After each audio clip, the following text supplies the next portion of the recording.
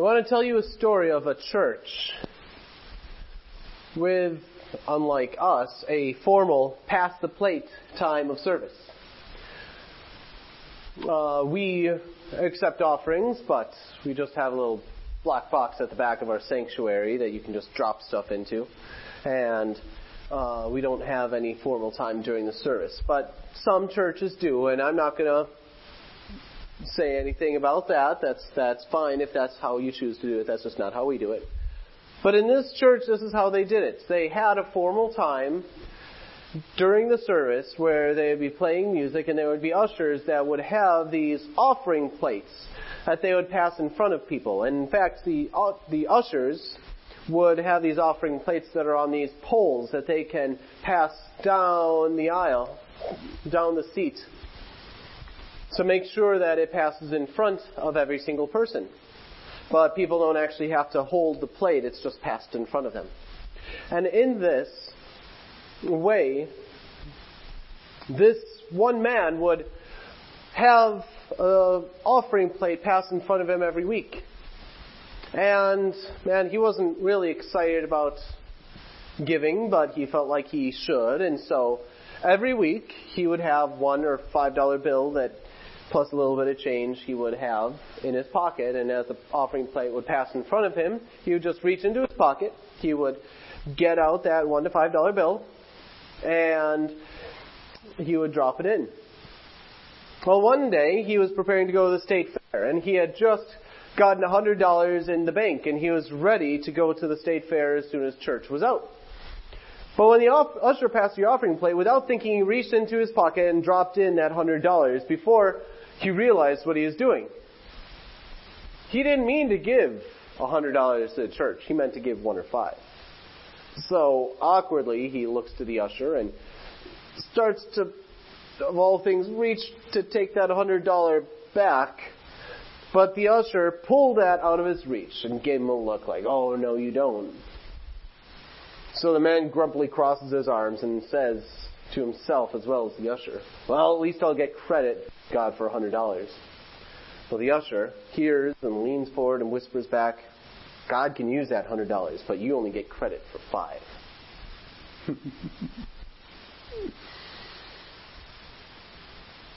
Some churches have a couple Sundays a year where they discuss giving and generosity. My preference, except for this series we've been working our way through, has been to preach through books of the Bible. And as a result, when we're working through a book of the Bible, if the topic of giving or generosity comes up, I don't shy away from it. But I haven't been trying to draw it out anyway, as specifically. Now, I'm a low pressure kind of guy. You know, I like to say I'm allergic to making people feel pressured. But at the same time, I have to tell you that if I did not share with you about the subject of generosity, if I just said, well, this is something that is misunderstood by a lot of people, and there's a poor view of preachers who speak about giving to the church, and so I'm not going to do that, I would be doing you a disservice. Most people view sermons on generosity as the church benefiting at your expense. Not so today. This sermon is not focused on that. Focused on give to the church so that we can have more. Instead, what we're going to do is we are going to today address the critical question, why do we give to the body of Christ? And the answer is we give from a mature relationship with Jesus and from a love for what He loves. We give to the body of Christ from a mature relationship with Jesus and from a love for what He loves. Go ahead and turn in your Bibles today to 2 Corinthians chapter 8.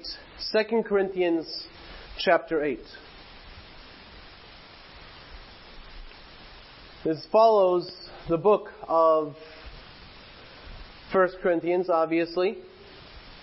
And in this book, Paul is addressing some issues that he has been having with the church of Corinth, where he is finding himself in a position of needing to defend himself and his authority with the Corinthian church, in which he had spent so much time. And since he left, there had been people who were coming in and questioning whether Paul deserves the authority that he seemed to be claiming for himself as an apostle. And so he defends himself. But at this point in the book, Paul is addressing the fact that the church in Jerusalem, their mother church, so to speak, is facing a famine. And there is significant distress of the people in that church in Jerusalem. And so Paul is going around the Roman Empire to various churches he has been involved with, and he is saying, do you want to give toward the need of the church in Jerusalem? And the Corinthian church has said, we will give. And they are a rich church, so they're fully capable of giving. But Paul is getting word that he's on his way. He's going to visit them. But they haven't collected any money yet. They have not been actively working to give toward this need. And so Paul is going to give an example to the Corinthian church of another church and how they have viewed generosity in a way that the Corinthians would do well to imitate. 2 Corinthians chapter 8, I hope you're there now. Starting in verse 1, going to verse 5.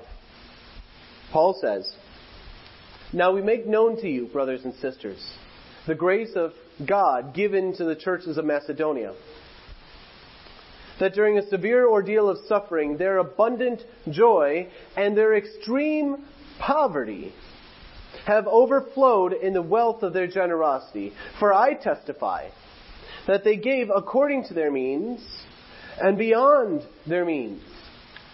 They did so voluntarily, begging us with great earnestness for the blessing and fellowship and helping of the saints. They did this, for the blessing and fellowship of helping the saints. And they did this not just as we had hoped, but they gave themselves first to the Lord and to us by the will of God.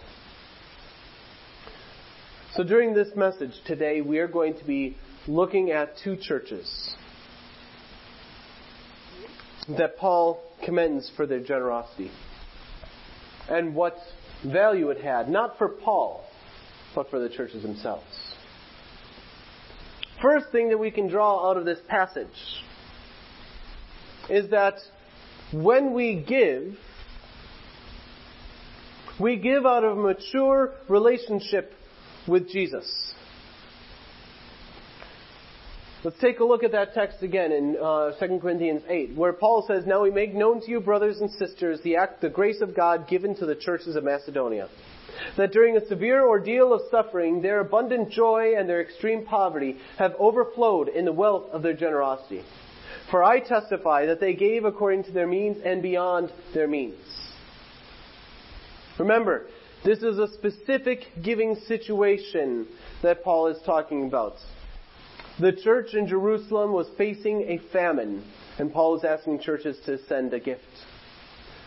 And the Macedonian church that Paul speaks of was in southern Greece.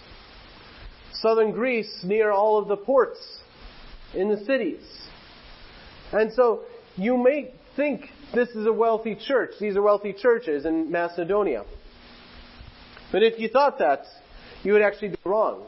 Because in this part of the Roman Empire, there was rampant persecution. Christians, people who believed in Jesus, would not be participating in much of Roman society. They would not be making sacrifices to Caesar. They would not be making sacrifices at the local temple, which is then taken for the good of the city.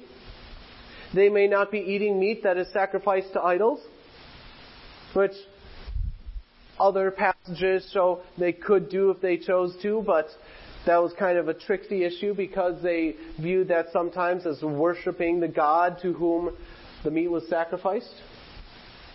And so, for that reason, they were in a way cutting themselves off from specific parts of society, and society around them was cutting them off even more so.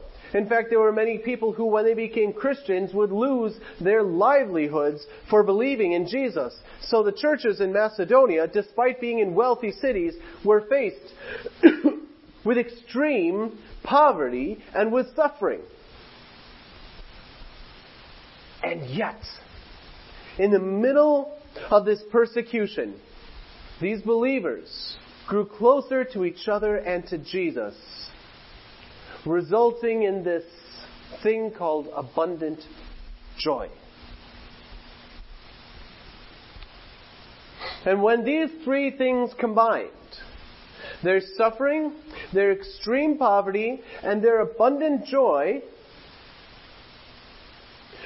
when they combined with the need of the saints in Jerusalem, Paul says all four of these things culminated in what is called the wealth of generosity, which he describes not as according to their means, but as beyond their means.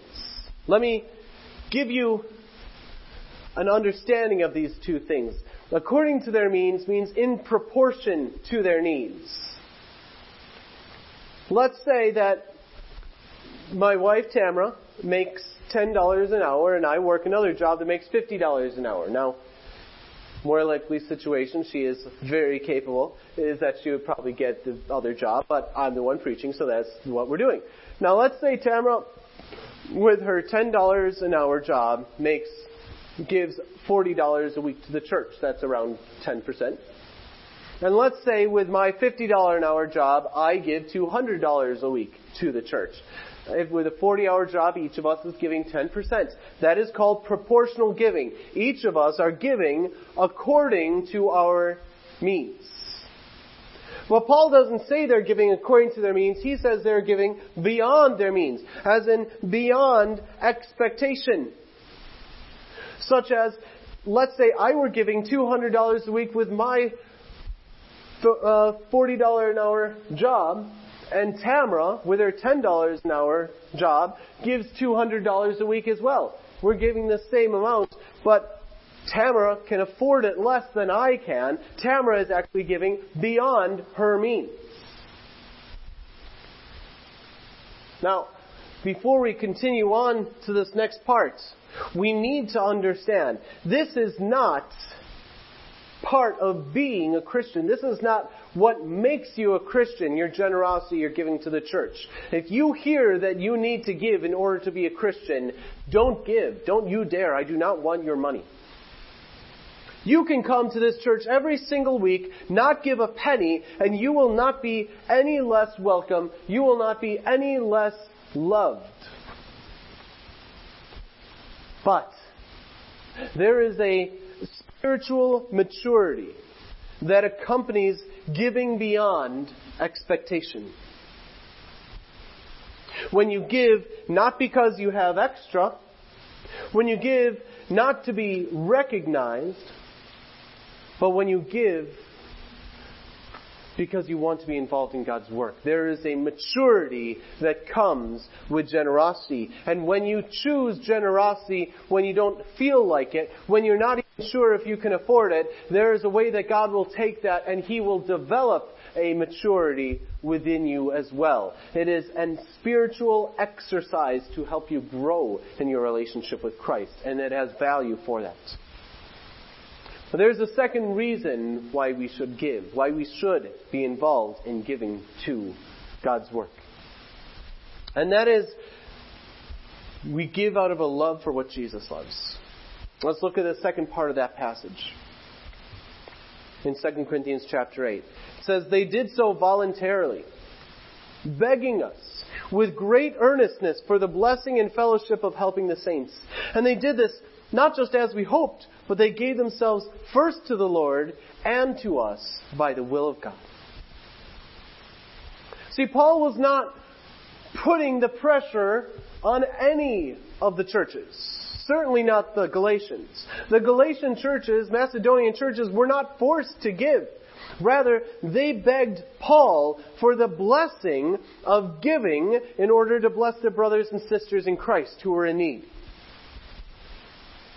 And when you and I love Jesus, our love for Jesus should result in loving what He loves.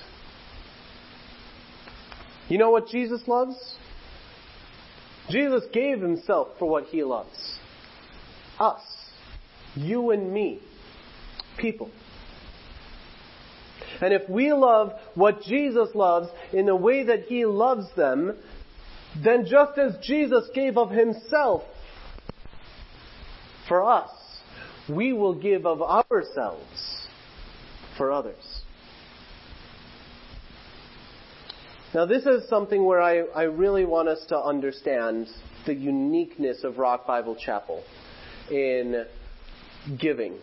All right, if you don't know already, then let me explain it to you. Because we have a unique relationship being a supported church that is partnered with Village Missions. Rock Bible Chapel is a supported church. Village Missions, the organization, supports rural churches across North America, U.S. and Canada, that are too small to pay for a full-time pastor. So Rock Bible Chapel, what happens is they commit to about $3,000 a month toward insurance and salary for a pastor. Our church has been too small to have made that commitment on almost every month. But that's okay. Because other people have given to Village Missions, the organization, and what is lacking from Rock Bible Chapel's ability to keep its commitment, Village Missions is able to supplement the remainder so that we can continue to be here. Now, $3,000 a month isn't quite enough for us to be here, however. And so beyond the chapel and beyond Village Missions, the organization providing, we have friends and family and churches across America who have given every single month on a regular basis for us to be able to be here so that we can serve you full time as your pastor. And when I tell them, when I tell those who are supporting and praying for and encouraging me and Tamra and our family so that we can be here, when I tell them about our kids club or about baptisms or about new leaders that God is raising up to serve this church, what they do is they write back to me and they tell me that they feel blessed to be able to give. Why? Because their giving has made them a very real part of the work that God is doing here in this chapel and in this community. And it's true. They are a real part. So when I say that you should be involved in giving to the work of God, you should be generous, both as a way to mature in your relationship with Christ and to show a love for what Jesus loves. I'm not just coming to you and saying, give to this church. Give all your money to this church because we have a desperate need. Because that's not the situation we're actually in. Please do, be involved in the work that God is doing here. The more that this church is able to provide for ourselves, the less that we are dependent on Village Missions and others. However, I don't just want to say give to the church, because you see, the opportunities to join God's work are numerous. You could give to CEF Child Evangelism Fellowship and help reach children across the world for Jesus. You could give to International Justice Mission to help free people from slavery across the world in the name of Jesus. You could give to groups like Ethnos 360 who send the gospel across the world to people who have never heard. You could give to Village Missions, the organization that supports rural churches across America. You could give to this church as well, Rock Bible Chapel, and support our work here so we won't be so dependent on Village Missions and they can take those funds and use it to support other churches. Now, just as Paul didn't say what he said to push them, the churches of his day, and pressure them to give to him, this message is not meant to pressure you to give to us. I believe that my God will supply all my needs and all of Rock Bible Chapel's needs, whether you give or not. Generosity is not a demand, guys. It's an offer. You can take it or not. But it's better for us when we choose to take it. Generosity is at the heart of how God relates to us, you see. Grace and generosity are actually quite similar ideas. And ultimately, when we give, we're being like Jesus. When we give, we follow in His footsteps down this faith path, learning to live out of trust that Jesus Himself is working and living through us. Let's learn to follow Jesus through intentional, cheerful generosity, so that we can grow closer to Him and join Him in His work as we learn to love what He loves. Let's pray.